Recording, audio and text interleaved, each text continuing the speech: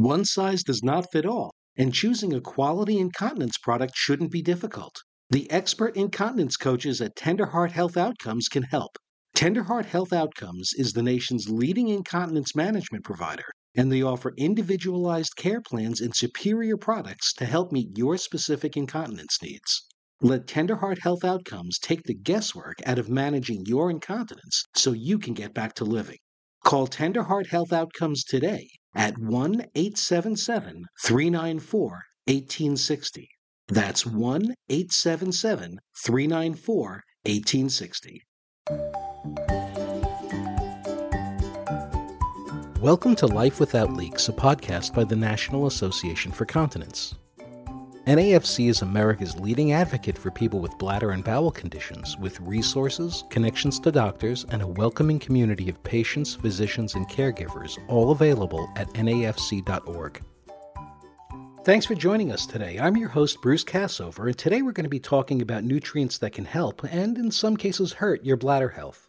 Now, we all know that it's important to get enough nutrients in our diet, and there's a good chance that a lot of you are already taking things like multivitamins and other supplements. But you might be surprised to learn that there are some things that you can take that can actually have an impact on bladder leaks. In fact, vitamins may be just what's missing from your treatment plan. They can be helpful for a whole range of issues, from calming bladder spasms to helping you guard the pelvic floor muscles. Of course, that doesn't mean you should just start downing pills. Even vitamins that can be of benefit can actually make things worse if your dosage is too high. And like all vitamins, it's best to get them straight from the source, the foods you eat. Remember that supplements aren't typically approved by the FDA, and they have the potential to interact with other medications you may be taking. With those words of caution in mind, let's talk about 3 vitamins in particular and how they may help or may not help when it comes to bladder leaks.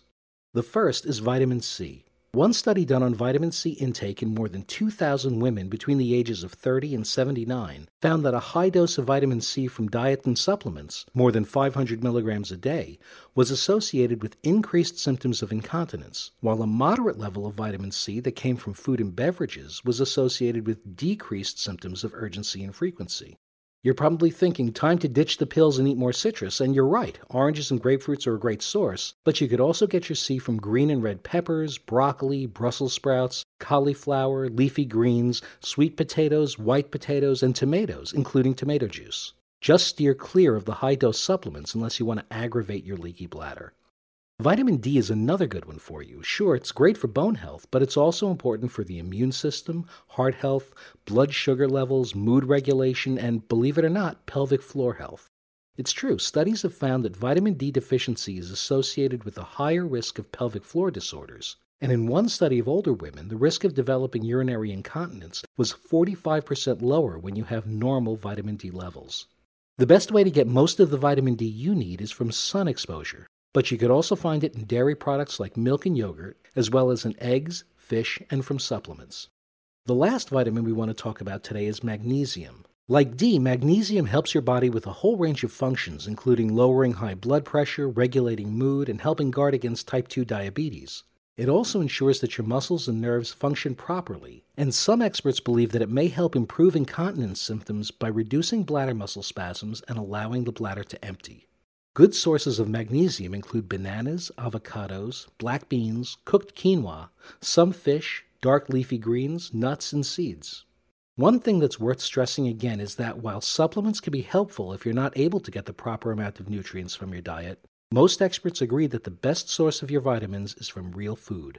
Try to eat as many fruits, vegetables, whole grains, and lean protein as your diet allows to ensure that you're getting the vitamins and minerals you need. And if you decide to start taking a supplement, talk to your doctor first to make sure it won't make your condition worse or interact with any of your current medications. Life Without Leaks has been brought to you by the National Association for Continence. Our music is Rainbows by Kevin MacLeod. More information about NAFC is available online at nafc.org.